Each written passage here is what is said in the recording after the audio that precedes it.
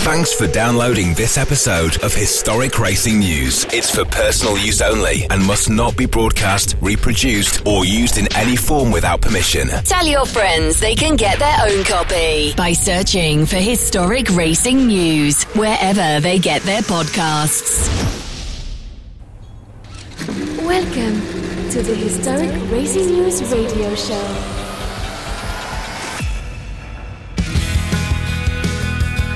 Hello and welcome to the March edition of the Historic Racing News radio show. This month we'll be talking about Aston Martin as the brand embarks on a new journey into Formula One. Joe Bradley is here to talk about the previous history of Aston Martin in Grand Prix racing, and that's quite a long time ago.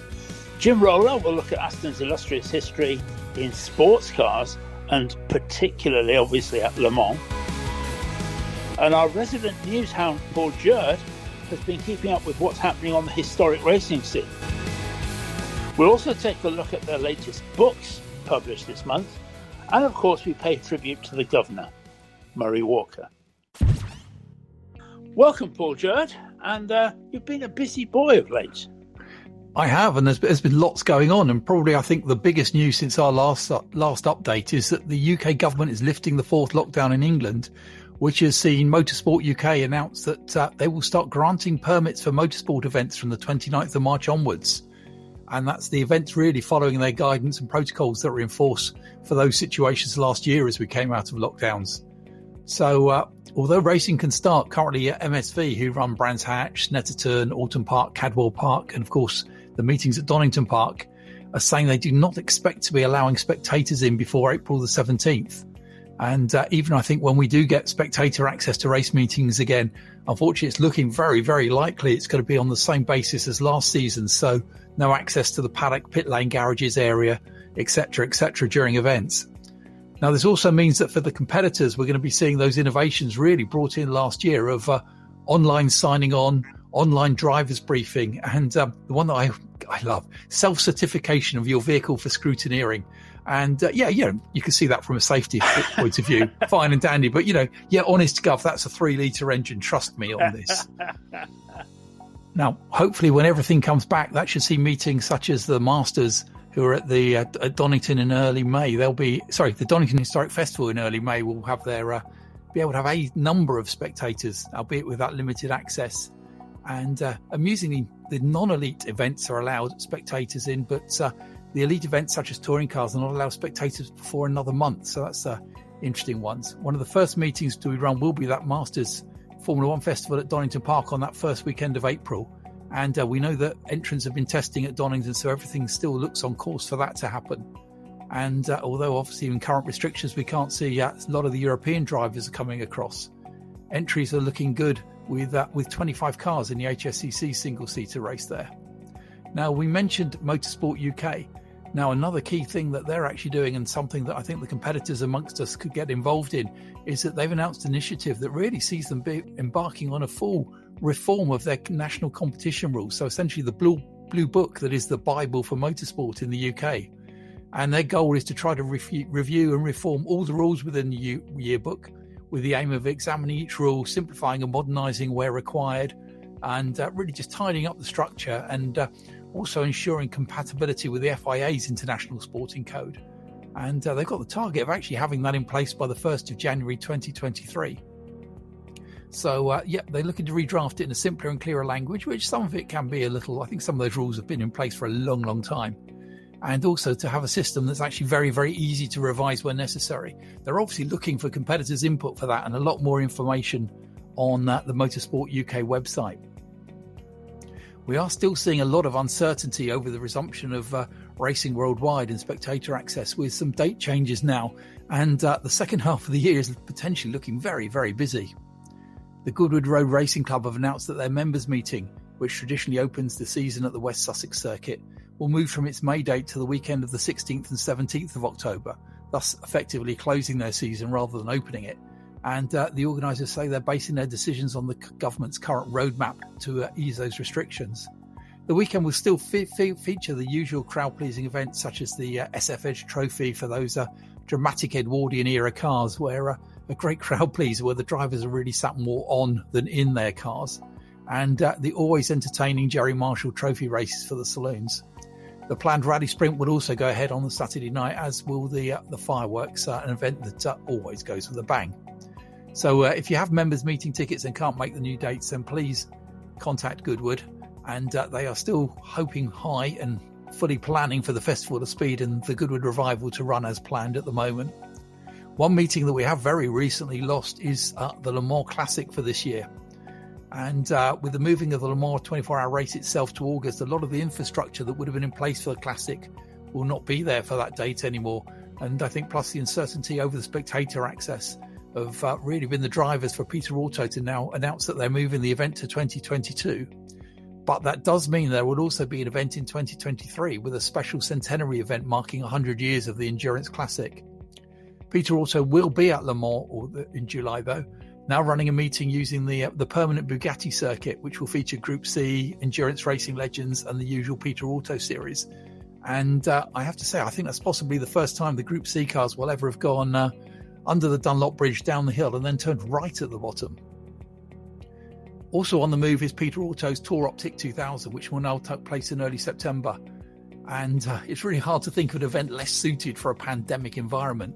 A fleet of cars and support vehicles with their attendant crews travelling thousands of kilometres across France from Paris to Nice to compete in timed events was really never going to be a good idea. So Peter Auto have sensibly reacted to the current social climate and moved their event, which has also caused their Dimwheel Trophy event at Castellet to move to that first weekend of May. There has been some racing, though, with Masters Endurance Legends have 2 races at Sebring recently, with David Porter winning in his mighty Peugeot 908 in both races, lapping the field in race 1, including the usually very rapid Audi R8 of Travis Engen that came second. A notable entry was that of Formula F1 star Roberto Moreno, who was out in an HPD Honda ARX 03B, but retired from race 1. The Masters Endurance Legends are in action again at Laguna Seca in May, where they are joined by the Masters Historic Formula 1 and the new Masters Formula Atlantic Plus series that we discussed a couple of podcasts ago. There is also some news on the rally front. Still no news of really, unfortunately, what's happening with the British Historic Rally Championship, but the FIA European Historic Rally Championship is on course to hold its opening round the second weekend of April with the 36th San Remo Rally Historico in Italy. And that's got a strong entry featuring some classic cars, and there's even a Lancia Rally 037 entered, a Delta Integrale, a raft of Porsche RSRs, and they all should be a great sight on any rally stage. Rather sadly, we do seem to be bringing you a lot of news of deaths recently, and one name to add to that sad tally is Manfred Kramer, who with brother Erwin run Kramer Porsche, who built, prepared and raced Porsches in endurance racing for almost 4 decades. They were forever really associated with the 935, which Porsche introduced to comply with the then current Group 5 regulations in 1976, only to be stunned when Kramer arrived at the opening round of the new World Championship for Manufacturers. That's a great name for a championship, isn't it? With an almost identical car, thanks to having obtained sneak pictures of the works car during testing. Bob Waddock and Hans Heyer raced the 935 K1, and that K suffix was to become a famous one on 935s. They won Le Mans outright in 1979 with a 935 K3. And that was the first production-based car to arguably do so for 25 years. Klaus Ludwig was the winner, and he was partnered by the American brothers Don and Bill Whittington, who basically wanted Bill to start the race. And after a discussion with the Kramers, who really wanted the experienced Ludwig in the car, they actually bought the car on the morning of the race so that Bill could start it. And reputedly, they asked the Kramers how much they wanted for the car, in which case a suitcase crammed with $290,000 in notes soon arrived. Let's not discuss the provenance of that money. In the Group C era, Kramer Racing 956s and 962s were a staple of virtually every World Championship grid. And in the 1990s, they ran their K7 and K8 open sports cars based on Porsche running gear. A name that resonated through many years of sports car racing, the death of the final Kramer brother is a sad loss. The Historic Racing News Radio Show. Thanks, Paul. Interesting stuff there. I think it's interesting to hear you talk about the Le Mans 24-hour race rather than the Le Mans Classic, because one of the things there is I'm not convinced that the Le Mans 24 Hours is going to happen in August. And I'm not an expert, as you well know, but nonetheless, I think it is going to be touch and go for that. The other thing is that you mentioned about the whole thing of them running the Group C cars and the support races on the Bugatti circuit. Now, one of the things that you and I know very well, and most people who are listening to this show would know, is that the Bugatti circuit during the 24 hours is very heavily used for other things. It's a car park. It's a place where motorhomes are set up. It's got all sorts of different things that are happening there. I've even fallen asleep in my car on the Bugatti circuit during or in between commentary stints. So therefore, yeah, I think it's definitely going to be a bit of a challenge. And that kind of indicates that they're not expecting to be able to host a huge amount of people there in August either. But we'll see. We'll see what happens. Talking of Le Mans, my book review that we're talking about today is, I'm going to start with Mr. Le Mans, and that's the book about and by Tom Christensen. And I think the first thing I'd say would be that this long-awaited motorsport book, and it has been long-awaited, is a bit unfair in its title, because I think that he's worth much more than being just Mr. Le Mans. And this book kind of highlights that he's had a strong career in single-seaters, in the comparatively junior formulae, yes, sure, but nonetheless he was very strong in single-seaters in Europe and in Japan. Interestingly, the book explains that he also had a test drive for Tyrrell, and it kind of beggars the question as to whether the world would have been different, the sports car world would certainly have been different if he'd got that drive, and if his career had moved into Formula One and single-seaters much more than getting the sports car drives. And we'll never know that, but it's an interesting thought. The other thing, I think, is that he talks about how he got into sports cars. And the story is that he was at home in Denmark and he got a phone call from Ralf Juttner from Jurst Racing, who said, would you be interested in driving our car at Le Mans? Yeah, that's interesting. That's very interesting. This was said to him, though, 10 days before the Le Mans 24-hour race, and only 10 days. And that he said, yes, of course I am. Can you be at our factory in Germany tomorrow morning to discuss it? Now, that requires a fair degree of commitment. It was only to discuss it. He went, he got the drive, they hammered out a deal, and that he sat alongside Stefan Johansson and Michele Alboreto and won the race.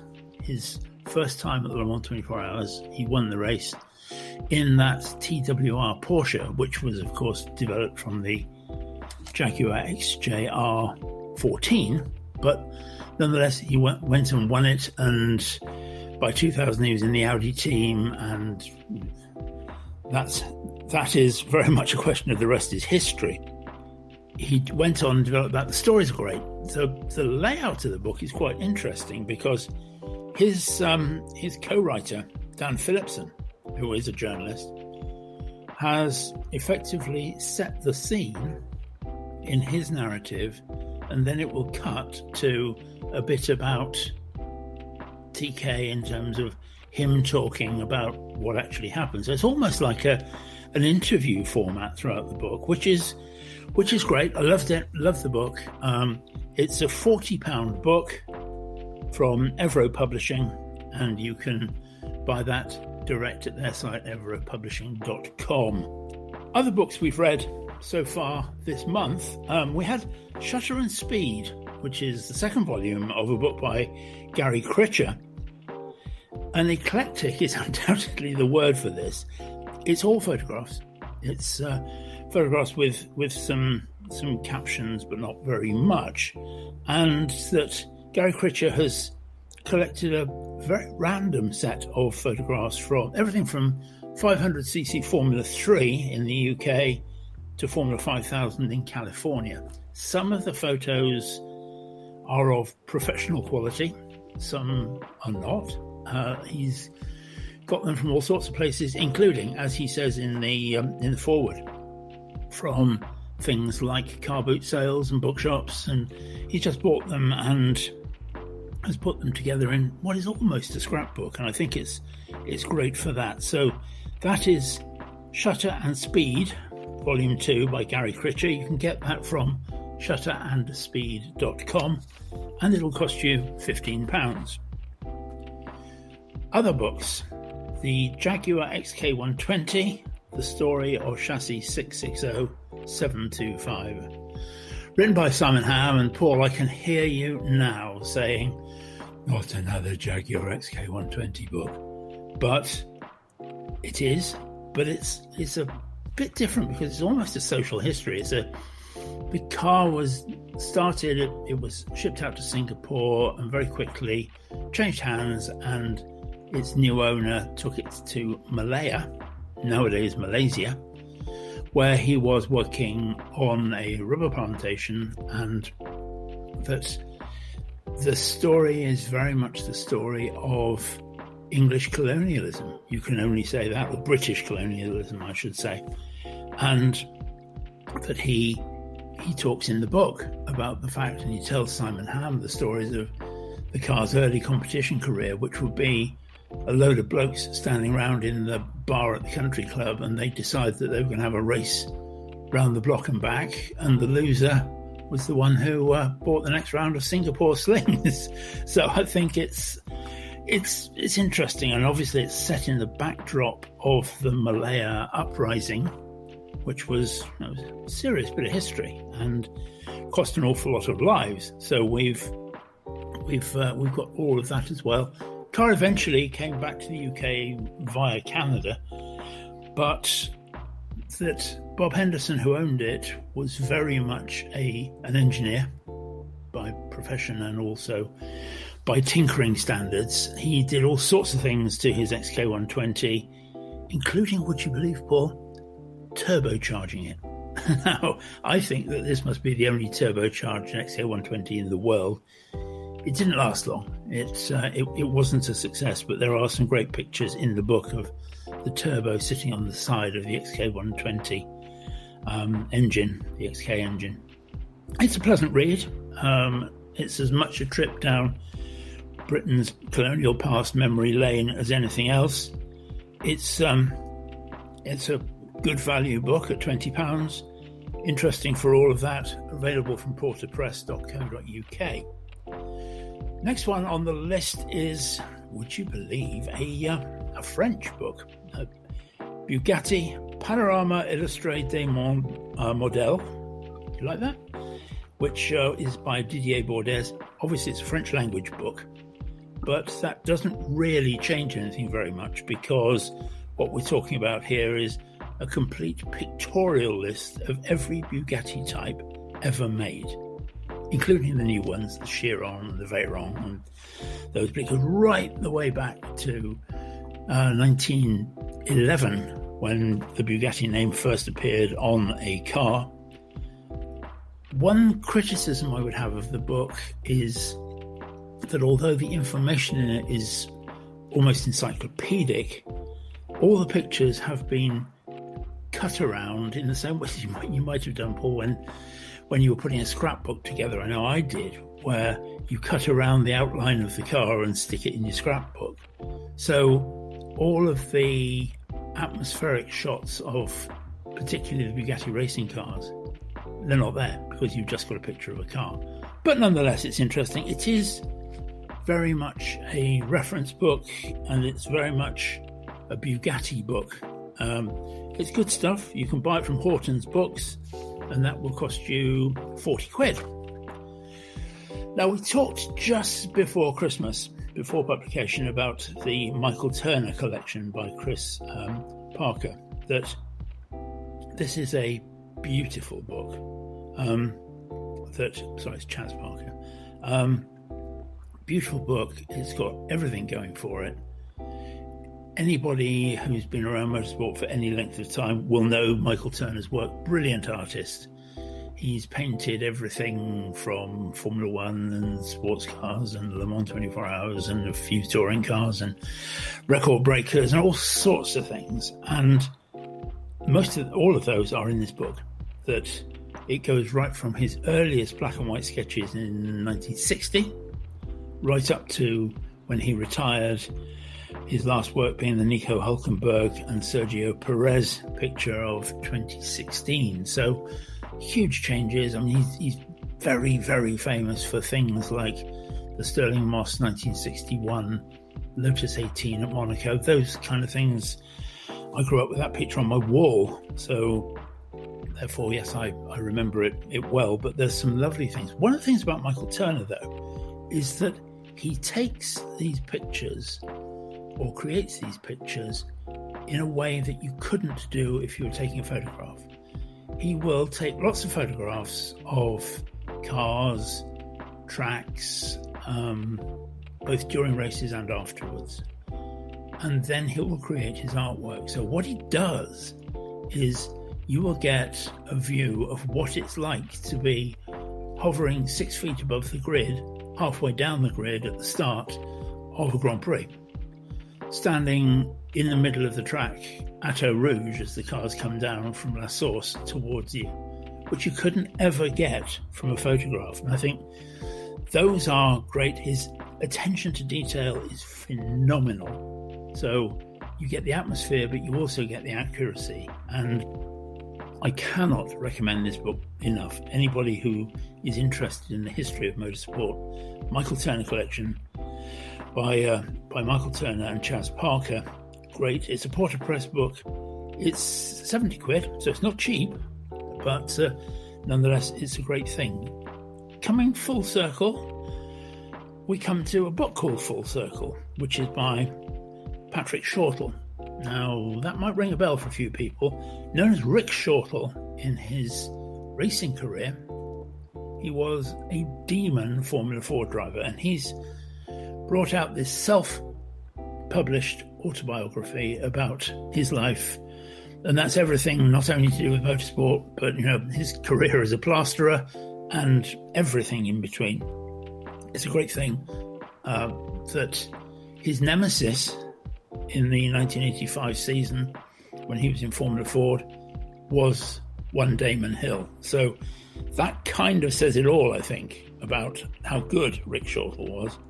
Great book, great read, and it'll only cost you just over £7, and you can get it on Amazon. So, yeah, if you've got a few quid spare and you'd like to while away a wet afternoon, a great way of doing it. Finally, I want to talk about a magazine, and we don't normally review magazines on Historic Racing News radio show, but we do with this, and this is the 96 magazine.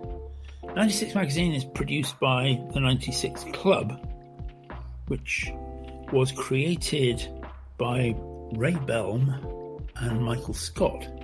Ray Belm was stopped for speeding at 96 miles an hour and realised that wasn't a very wise thing to be doing on the public highway. So he and Michael Scott started the 96 Club, which was about private track days, long before track days were a thing. And that they've created this club, which is by invitation only. It is very much for gentlefolk, and that they've now produced this 96 magazine. It's only taken them 45 years to get round to that, but nonetheless they've created that, and that, yeah, it's a good read. It's a lifestyle mag. It's got watches and yachts and holidays and all of those sorts of things, but it's a good read. 96 magazine, and you can find it online.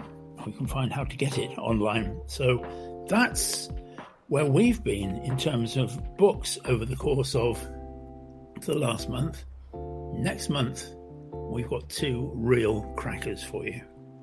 We've got GTR, Mark Cole's book about the McLaren GTR development from the F1.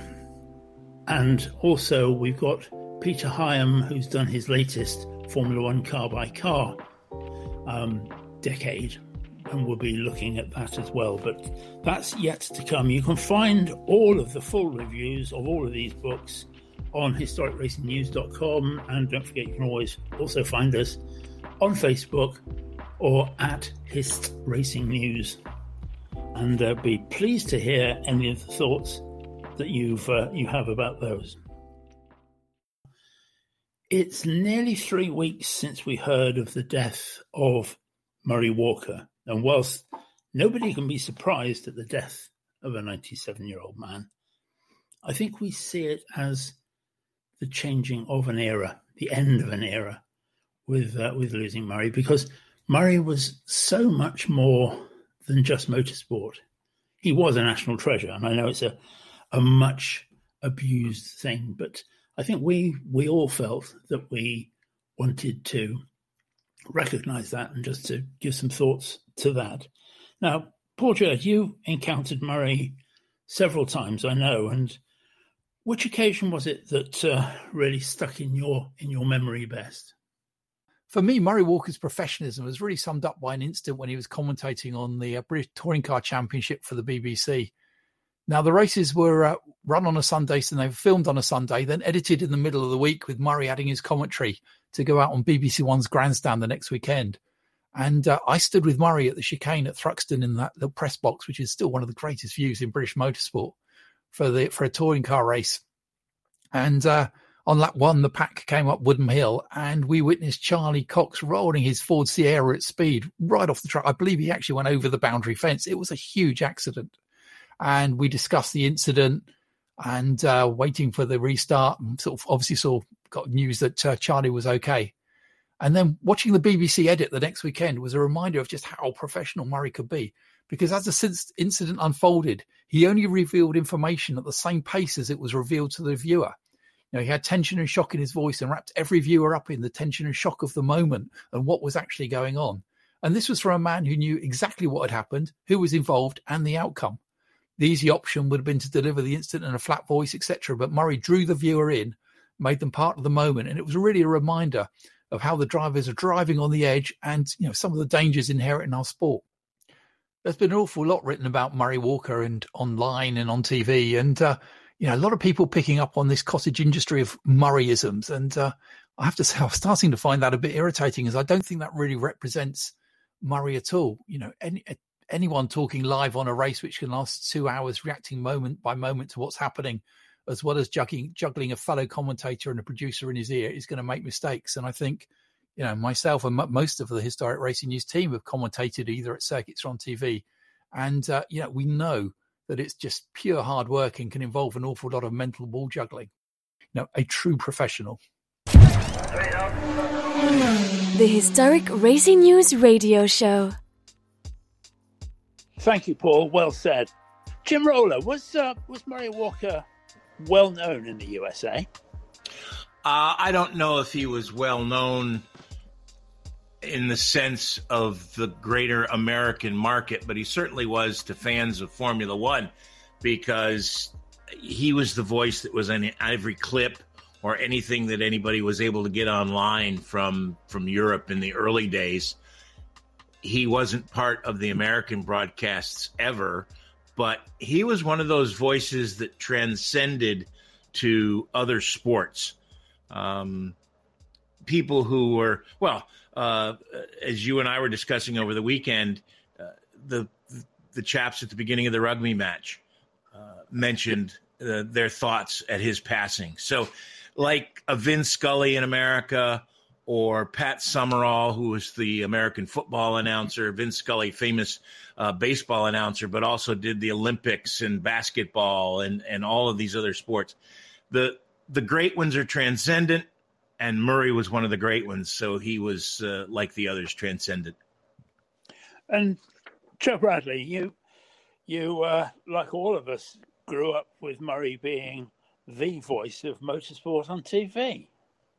Very much, Paul. He was he was Formula One, wasn't he? And if I've got to think hard to think about watching Formula One without Murray, and I think it was Raymond Baxter was probably the first voice of Formula One, and then we had this massive break of Formula One not being televised in the UK, and then the BBC came about their Grand Prix highlight show that was very much a part of compulsory viewing if you were a fan.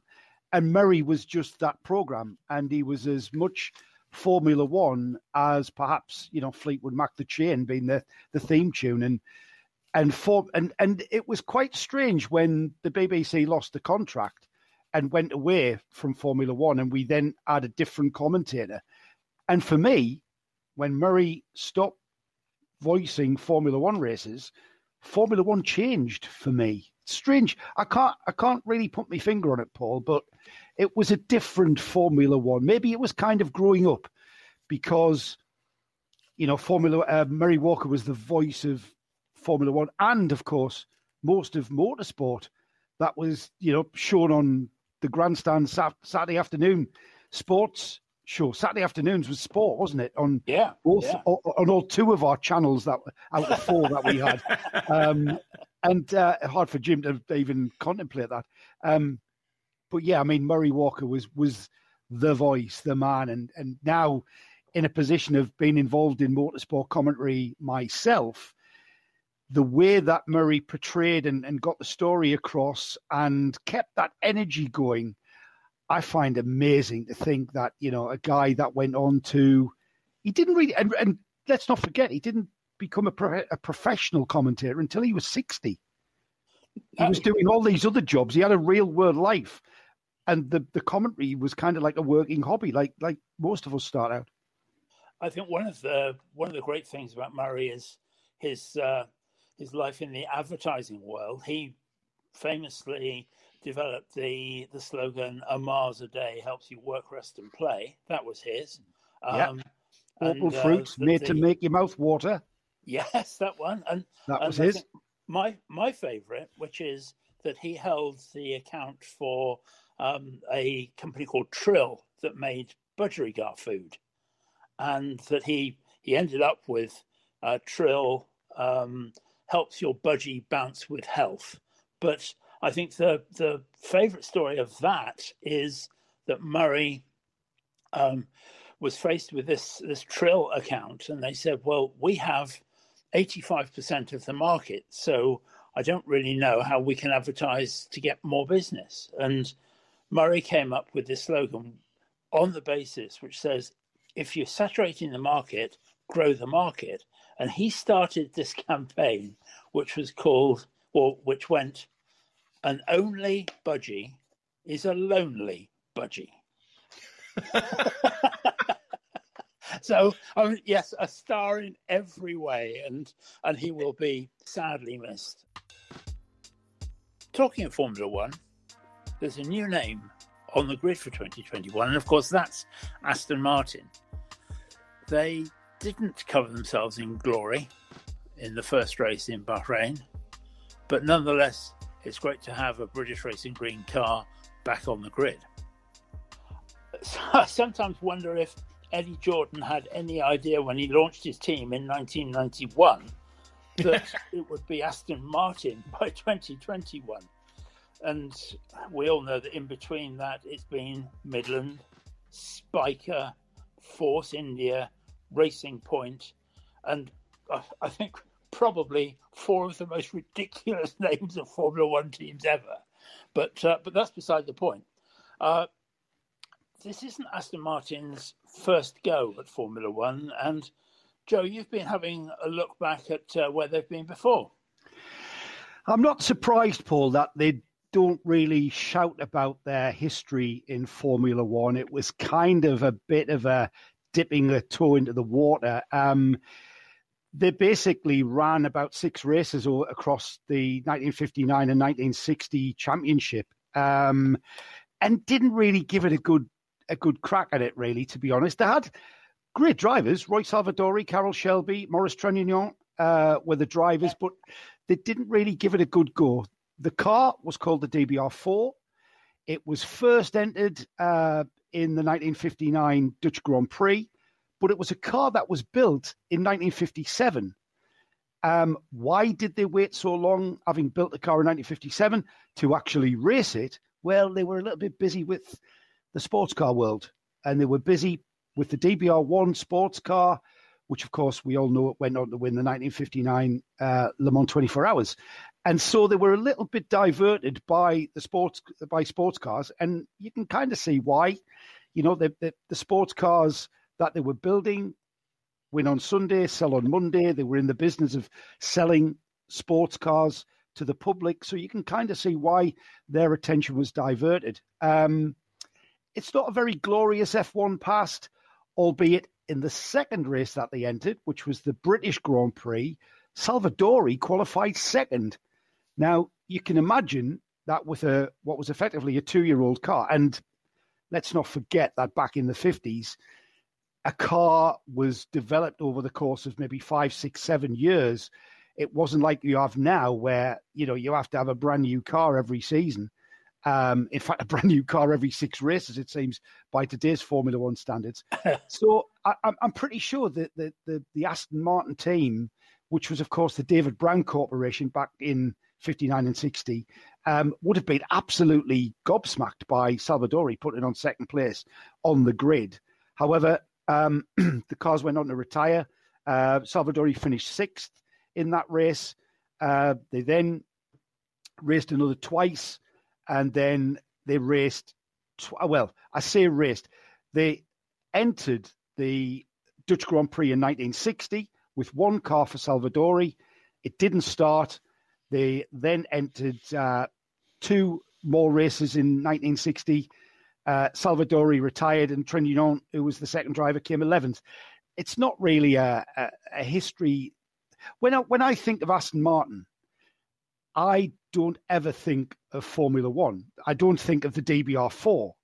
In fact, you've got to look pretty hard to get even a picture of Salvadori or Carroll Shelby in the DBR4. When you look at Aston Martin, if you Google Aston Martin, for instance, you'll get a lot more motorsport involving sports cars and endurance motorsport than you will ever have. And understandably, because 6 races is barely a history in Formula One, is it? And do you think that with Shelby and Salvadori, they had the right drivers? I mean, they're brilliant sports car drivers, but were they right for Formula One? Oh, maybe Carroll Shelby, Roy Salvadori, very, very competent drivers. And Paul, to answer that question, Roy Salvadori qualifying second for the British Grand Prix in the DBR4. I think that answers the question. I think they were more than up to the job of that time. And the car, it was in the middle of that white-hot revolution into rear-engined cars as well. So any front-engine car was out of date before it ever got to the grid, wasn't it? Yeah. I mean, considering, the car was built and designed in 57, they tried to develop the car into the 1960 season. The car was the DBR5. It was lighter. It had independent suspension. However, the engine was very heavy, and it was still at the front. And across that 1960 season, that was when people like Cooper and Brabham completely changed the face of race car design by putting the engine behind the driver and spreading that weight out. The car was outdated. By the time that car debuted in the 1959 Dutch Grand Prix, it was getting to the end of that design evolution, coming to an end. And so they were up against the ropes, weren't they? They were going to have to perhaps divert their attention away from sports car racing and really put 100% into Formula One to be able to catch up with the technology and the design technology that was then becoming more and more the requirement for Formula One. And do you think that was part of the problem, that maybe Formula One took second place behind the sports cars? Oh, yes, definitely. I think, you don't have to look too far into the history books. If you compartmentalize the Formula One, you kind of think, well, why are they being so lax about this? Why are they being so lackadaisical about this? Entering just 4 races.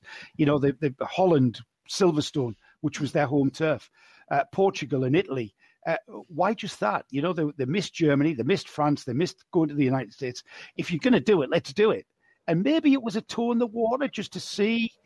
And maybe, I don't know, my research didn't go deep enough to find out what the decision process was and the people involved in that decision process, having dipped their toe in the water, maybe they were scared off by the advances that we saw at the beginning of the 1960s with regards to race car design, that maybe that was the catalyst that then brought about the decision that, you know what, we'll just stick with what we're good at, which was endurance sports car racing, because, current sort of Le Mans champions, and they were at the very forefront of endurance sports car racing in that same period. And I suppose that also there's a parallel, isn't there, with Van Wall, who were hugely successful with their front engine car, obviously partly designed by Colin Chapman, with that Costin body. But nonetheless, they built a wonderful front-engine car. They tried a rear-engine car for what was called the Intercontinental Formula, which was when 1.5 litres was the Formula One end of things.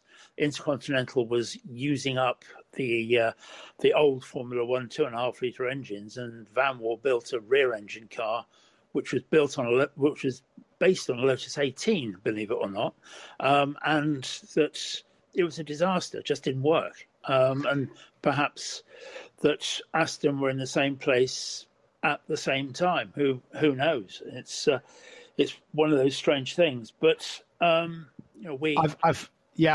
you've just mentioned there, you just hit upon something that was perhaps even more significant in their decision process, was the change of regs to the 1.5 small engine. And I've just hit upon the chassis design, the fundamental chassis design, but add into that the fact that we're then going to small engines of 1.5 litres.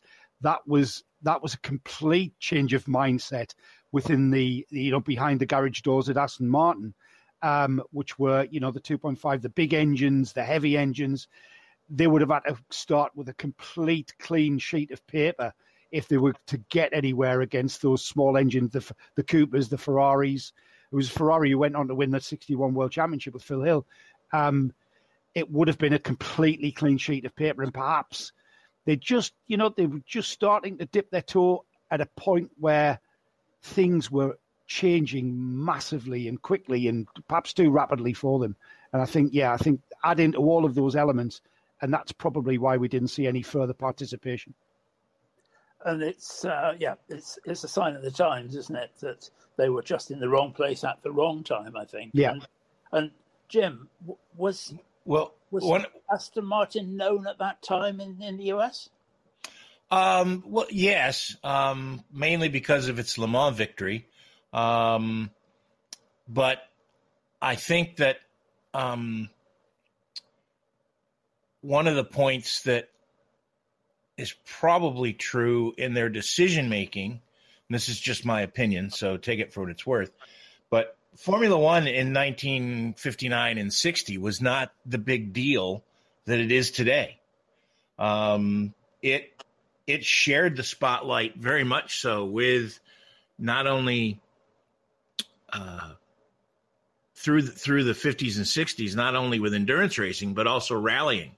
There was a lot of manufacturer interest in all of those, and I don't think that Formula One had remember, there wasn't a U.S. Grand Prix, not that that's any great arbinger of things, until 1959. They didn't race in the Glen, and it didn't have a permanent home until 61. And Formula One didn't become what we know it is today until the 70s in the Bernie era, when it pushed everything else in international motorsports to the downer rung in the interest ladder. And I think that there was you asked why they only dabbled in it.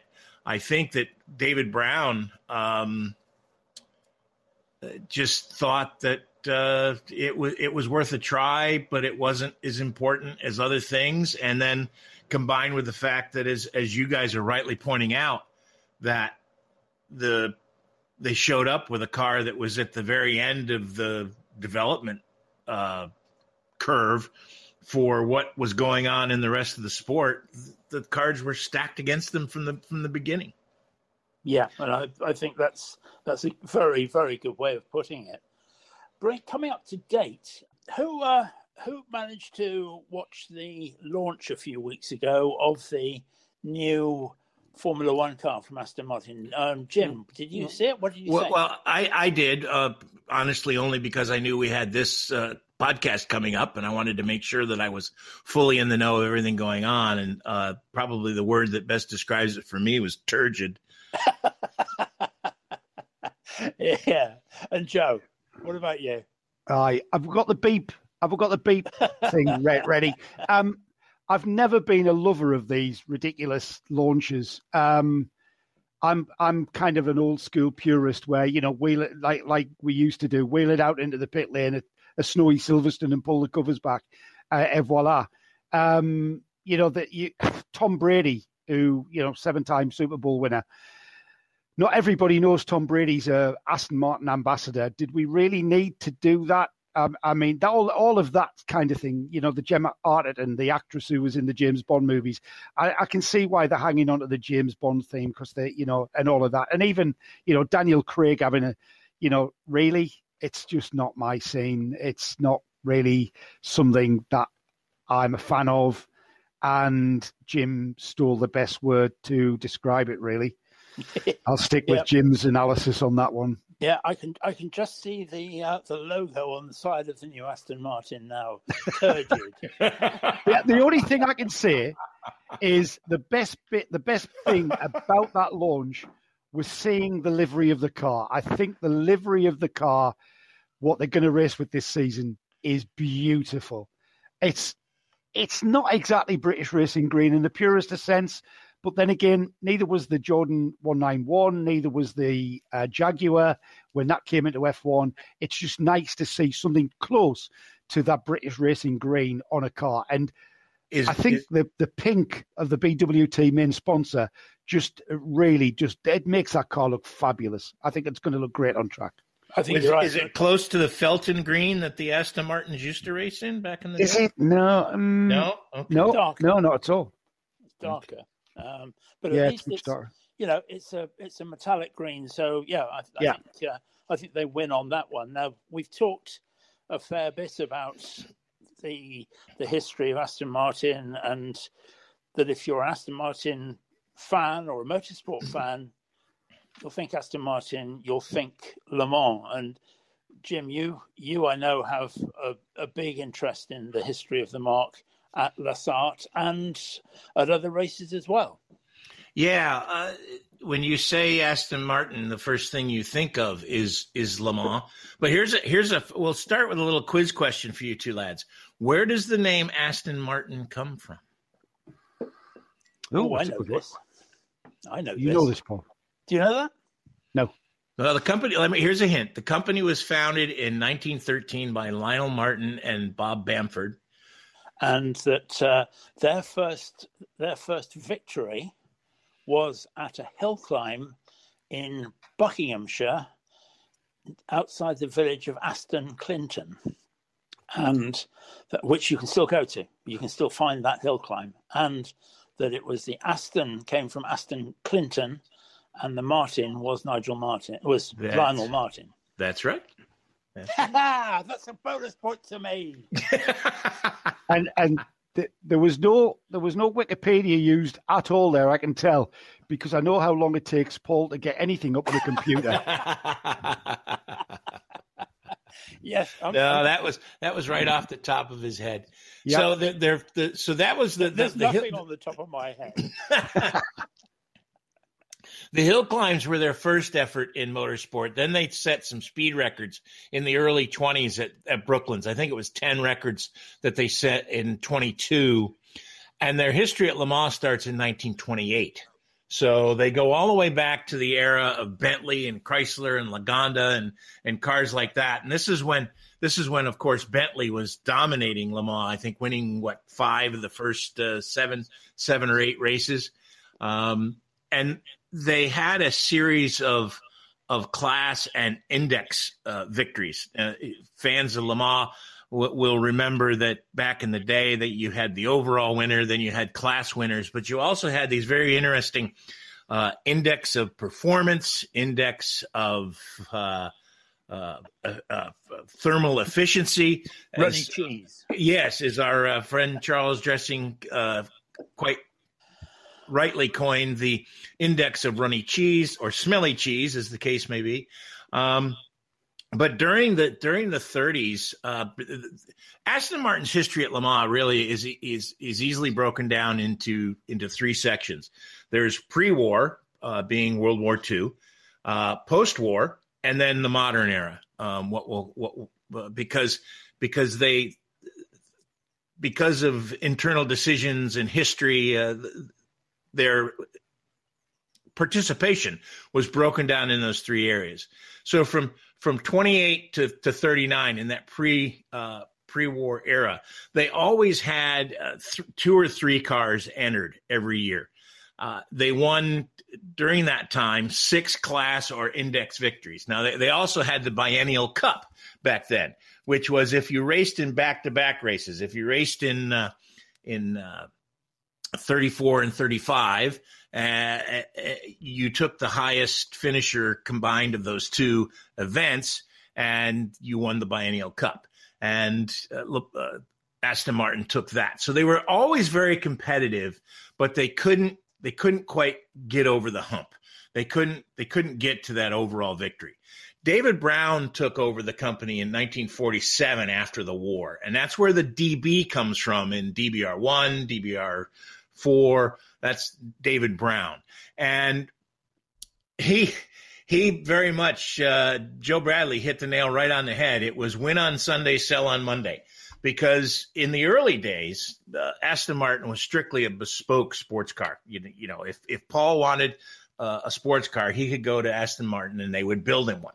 Well, now with the DBs, they were starting to certainly not mass produce anything, but they were making a line of cars that they were trying to sell.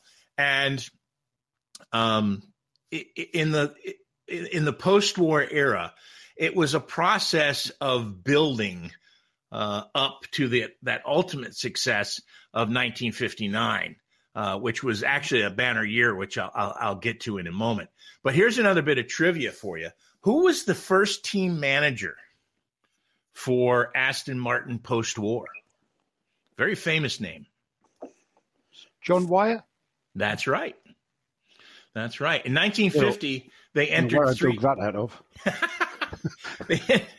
They entered 3 DB2s, and John Wyer was actually the team manager. In 51, and this was a time post-war of very rapid development. So in 49, the first post-war race, they entered 6 cars. They had a DBR1. They had 3 DBR2s. One of those had a Lagonda engine, and only 1 car finished. And then in 1950, that's when John Wyer came in, and they much better. They shared class wins and the index of performance with I love this one, the monopole tank X64. Can you imagine that? I'm driving a monopole tank in the 24 Hours of Le Mans. Then they developed the DB3, as you can see. So from 49 to 51, they've gone from the DB1 all the way up to the DB3.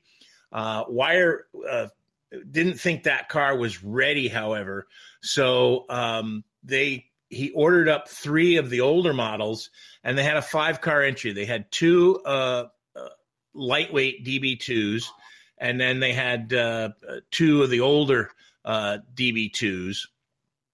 And again, David Brown's personal car was actually put into the race so that they could find enough cars for this entry. And Lance Macklin and Eric Thompson gave, at the time, Aston Martin's highest overall finish, and that was 3rd. They won the 2 to 3 liter class. Then there was another series of class wins from 52 up through 58. they were able to get to second overall. And during this time, you get Peter Collins, Paul Frere, Sterling Moss, all of these really famous, Tony Brooks, Noel Cunningham Reed, all of these guys who were the Whitehead brothers, all were popping in my head, were all part of this driver lineup, and this was bringing them very, very close. The DB1s and DB2s had good class racing success, but this was during the time when Ferrari and Jaguar were stealing all the headlines with the overall victories. And let's face it, at Le Mans, folks, Tom Christensen and Jackie Ickx were not called Mr. Le Mans and Mr. Le Mans 2.0 because they took a lot of class victories. They took the overall win, and that is still to this day the big deal. And that's when 1959 comes along. The DB3s had taken class wins in 55, 56, and 57, and 59 proved to be a banner year because not only did they do a Le Mans sweep, everybody remembers Roy Salvadori and Carroll Shelby, but second place overall went to Trintignant and Ferrer, and much of the race was actually led by Sterling Moss and his teammate, whose name escapes me at this moment, but they, I think it was Fairman. Yeah, I think it was. Yeah.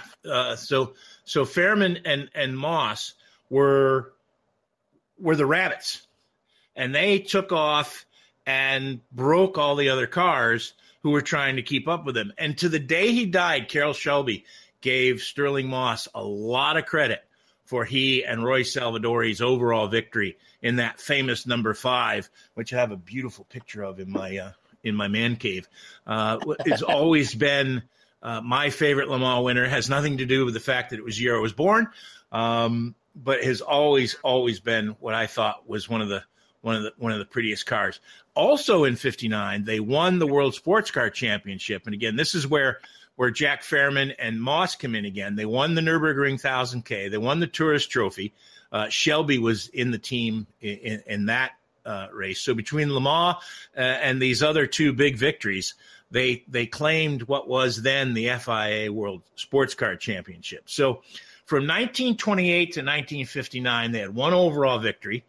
They had 5 other podium appearances, so 6 total podiums, and they took 15 class or index victories before they decided to go off to Formula One, which Joe has already documented with little or no success.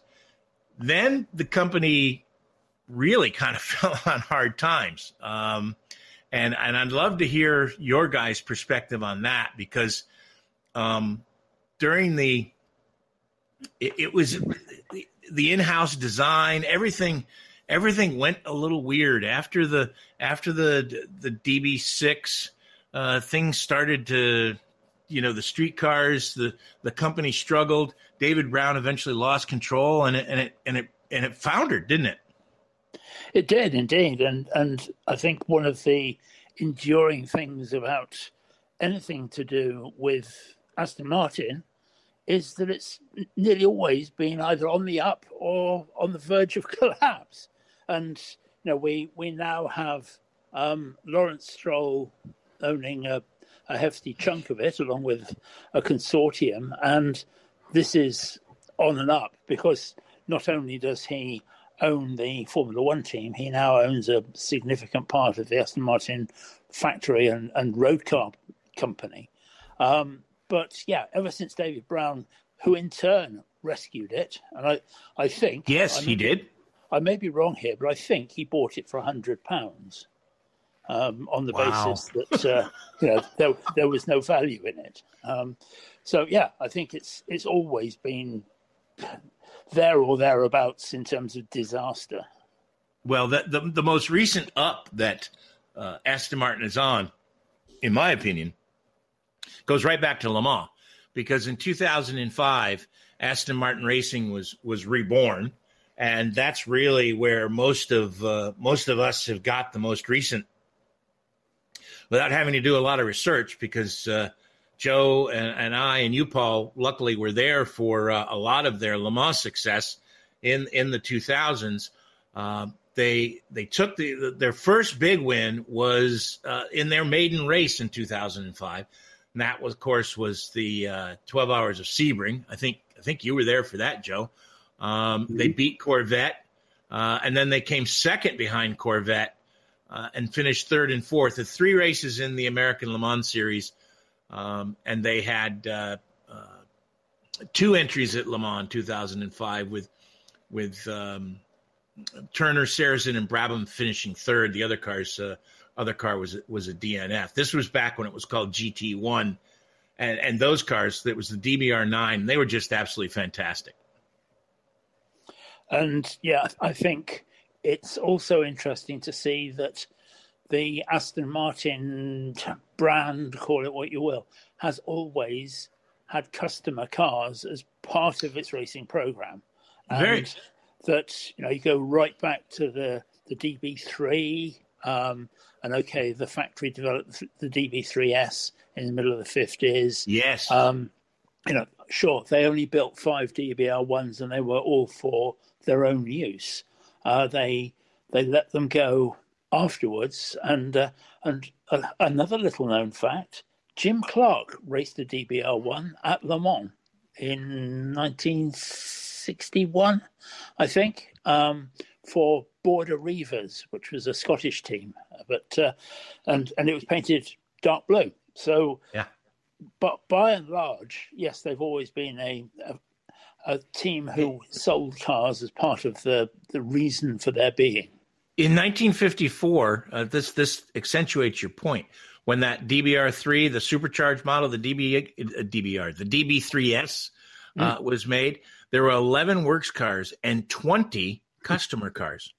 Were there really? Yeah. Wow. So that has always been at the heart of what they've done, and it has that has carried on. I mean, even today, there was so much success in 2005, 6, 7, and 8 with all kinds of, you can look and you can see class wins. 2006 was when the Vantage N24 production car finished 4th in its class at the 24 Hours of the Nürburgring and 24th overall. I think that was an awesome race. I remember that vividly, having been, again, lucky enough to be there for that. But you see, if you go through the history and you look at the results from 2005 through to 2020, you see so many customer cars. It's exactly what Paul is saying. Yes, the Pro Drive entries or the AMR entries, which were the factory-backed entries, they were always at the pointy end of the sword, fighting it out with Corvette and Ferrari and Porsche and the likes. But in the ALMS in 2007 in Sebring, they were only private entries. Kevin Buckler raced Aston Martins for 3 or 4 seasons, not only in the American Le Mans Series, but in the amateur side of the GT classes and that sort of stuff. So they have carried on both at Le Mans and most recently, TF Sport has been the customer car that has provided the most success, not only at the 24 Hours of the Nürburgring, but also at the 24 Hours of Le Mans. They have 2, multiple entries in the GT Am category, and there's always a TF Sport car there. In 2020, TF Sport finished second overall in the Am class to GT Pro to another Aston Martin. 2020 was actually a great year. First and third in Pro and first and second in the GT Am category. So in the modern era, they had 6 class wins and 15 podiums in class. Of course, these cars don't really compete. Couple of top 5s in the overall as attrition carried on. There was a little bit of a, much like their Formula One dalliance, I'll call it for lack of a better term. In 2009, you guys may recall the prototype, the Aston Martin prototype The DBR1/2, that was based on a Lola chassis with the Aston Martin power plant, finished fourth overall, but it was the fastest of the petrol cars. Again, you remember this is when Audi and Peugeot were racing the diesels. So again, the DBR1/2 claimed the Le Mans Series title. But again, they entered prototype racing right a year late and $1 short almost, because the top teams had moved on to diesel and then moved on to hybrids, and the DBR1 and then the later AMR1 raced until 2011. The last it had quite a bit of success in the ALMS in the hands of Greg Pickett and his Muscle Milk team. They took 4 wins in 2011, and the last win for that prototype came at Laguna Seca.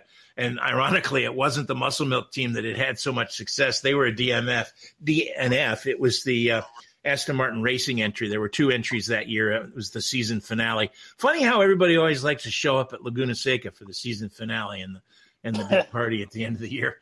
Hard to understand that. Yeah. That's true. But then they abandoned that program and went back to full-time when the Vantage came out. Again, win on Sunday, sell on Monday. They debuted the Vantage, and the V8 Vantage raced in the GTE category. The V12 Vantage was a GT3 car. And so from 2012 through modern day, that's what's been carrying the banner for Aston Martin.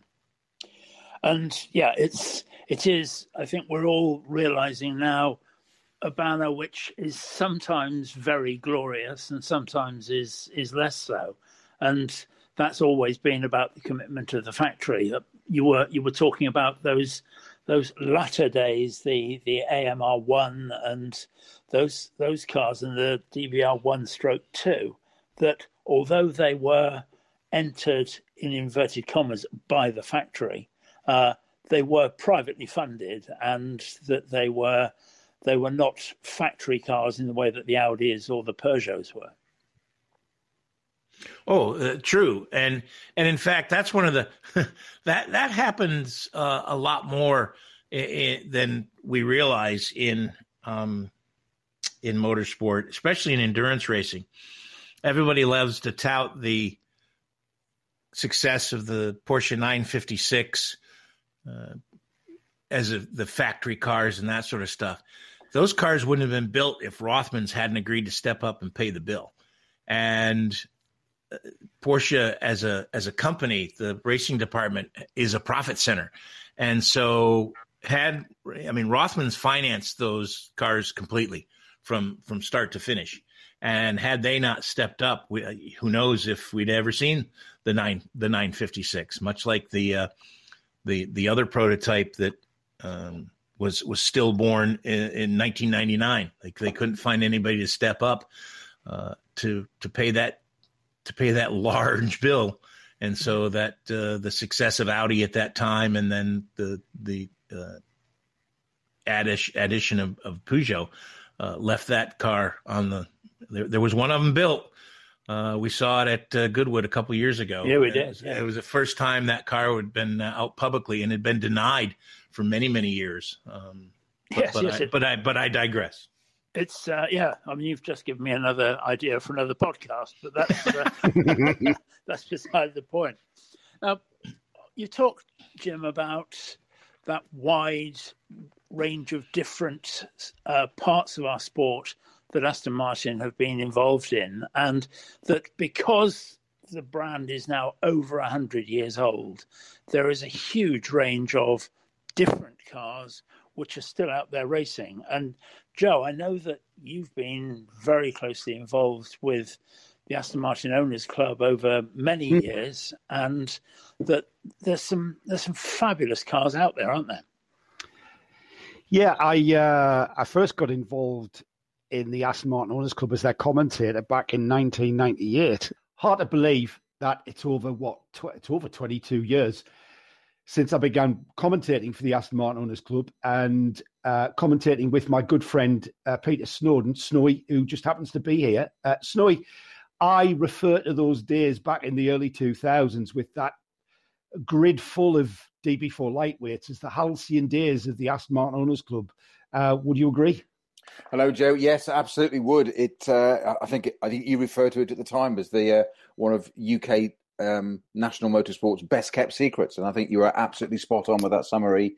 I hate to say, by the way, 23 years ago this year. No, don't remind me. Another one in. Don't remind me. Story, you've been part of the Aston Martin Owners Club for, well, as long as you've actually been alive, I think. Yeah, absolutely. Father was vice president in the latter days, and always involved, grew up around it. So been very fortunate. It's in the DNA, and never thought as a little kid that I'd get to drive, let alone race some of these cars, modern ones included, but these lovely DB4 lightweights, which hold a very, very special place in my heart. Now, they've drifted away, and my understanding is the reason why we don't see so many, if any, racing these days is because they just became so valuable. How did it all start? How did the DB4 as a road-going sports car, family car actually, end up as a race car? Well, it's quite simple. You're right. It is about values, but it's actually a fact that they weren't valuable enough was the point extraordinarily. Back in early 60s, Aston Martin obviously had won the World Sports Car Championship in 59, including Le Mans, that famous 1-2 at Le Mans. They ceased developing the competition program and he's making cars. Larger European dealers wanted to, particularly the French, wanted cars again, so they did what we call the project cars. So DB4 GT, Zagato, and the project cars, those amazing 212, 214s, and the 215. And there was a guy, Richard Williams, in the late 70s, had the idea that had Aston actually homologated their road car at the time, i.e. the DB4, then this was his interpretation of it. And the reason he did it was the values were quite remarkable. At the time, we're talking mid-70s, you could buy a DB4 for a couple of £1,000, unbelievably. It was still a chunk of money then, but it wasn't like, they were old cars. Nobody wanted them. So we had the idea of turning them into a race car, and it didn't create a race series. You just started making them. Richard Williams was ex-factory apprentice himself, so very involved in it. And that's how they came about. All through the 80s, 90s, and into the mid-noughties. So they probably had a 25-year run, if you think about it. That's where you and I remember it from, Joe.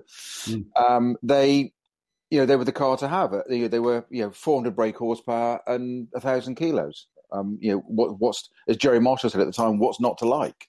And you've driven them, Snow. You've raced them. In fact, haven't you raced all of them? Haven't you raced every single one that I've seen? Not quite. There are. It feels that way sometimes. There are 25. They're mostly DB4s. There's a DB6 and a couple of DB5s in there, but they're mostly DB4s. And I've raced or driven 11 of them. So only just over halfway, not even quite half of them. So it sounds good, but yeah. I remember them on cross plies. I think they then went on to a radial, didn't they? But I talk about the synchronized oversteer out of the Donington chicane, and you've seen that from a different perspective, i.e. in the car, in that train of cars. What were they like to actually race with? Quite extraordinary. The camaraderie and stuff in the club and the people. It was absolutely amazing. They're thin aluminium, so they bend very easily. Total opposite of touring cars, no contact.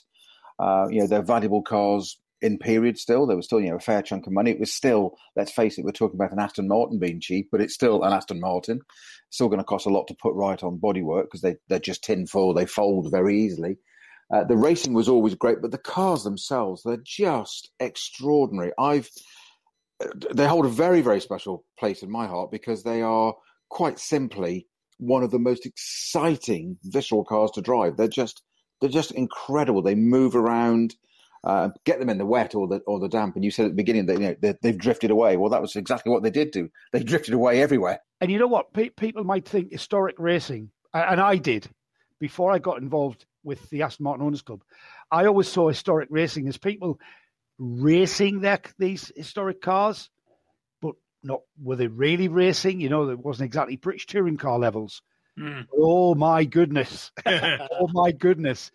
in the Aston Martin series on the Amok Bill, these DB4 lightweights went at it, and there was damage, there was nudging, there was door-to-door racing. These guys were on the absolute edge with this in this particular series. So yeah, they were being raced, and it's a kind of shame. You see the odd one coming out of the, being dusted off and wheeled out for an historic festival, but I'm talking about the early 2000s. With the Aston Martin Owners Club, and where we had, maybe 12 of these cars, perhaps more, that were absolutely driven and raced, a bit like British touring cars were. Jim, would we see old Astons racing in the US?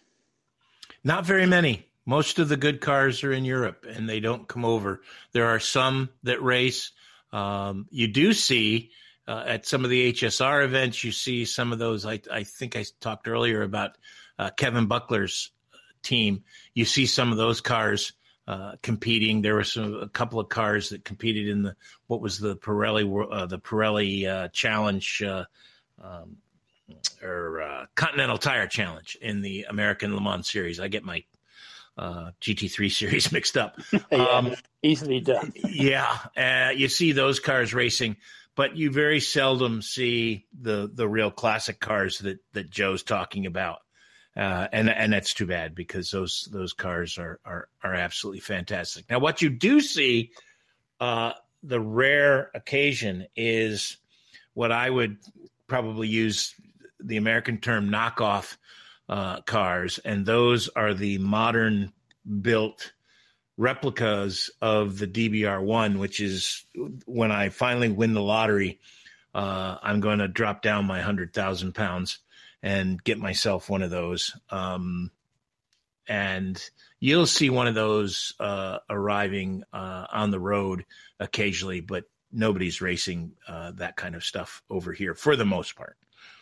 There may be some stuff out on the West Coast that I'm not familiar with, so I'm sure the Twitter sphere will quickly correct me if I'm wrong on that. I'm sure of that.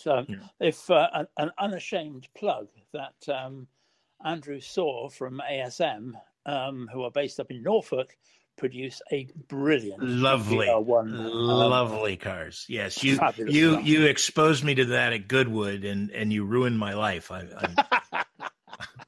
must say. It's a fabulous looking car, and it would be fun. You don't have to pretend it's real. You don't have to do any of those kind of things. Just go and enjoy it and watch people smile at it. It's great. So that's it for another edition of Historic Racing News Radio Show. Gentlemen, thank you for some fascinating stuff around almost everything we've talked about. Paul Jurd, thank you for your thoughts on the keeping your ears to the ground on developments in the world of historic motorsport, and there's plenty of those going on. Jim Roller, thank you for your thoughts on the glorious Aston Martin sports cars, which I appreciate. Joe Bradley, thank you for looking back at Aston Martin's heritage and Peter Snowdon. We'll be back as usual on the last Wednesday of the month in April, and that's the 28th in April.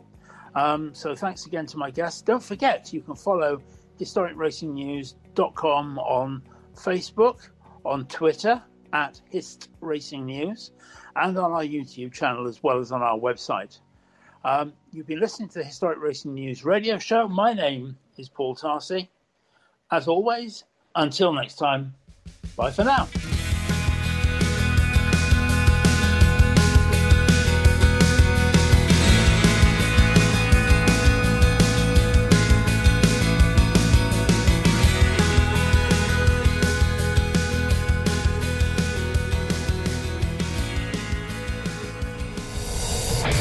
This program is a Radio Show Limited production. Tell your friends there's more at radiolemans.com.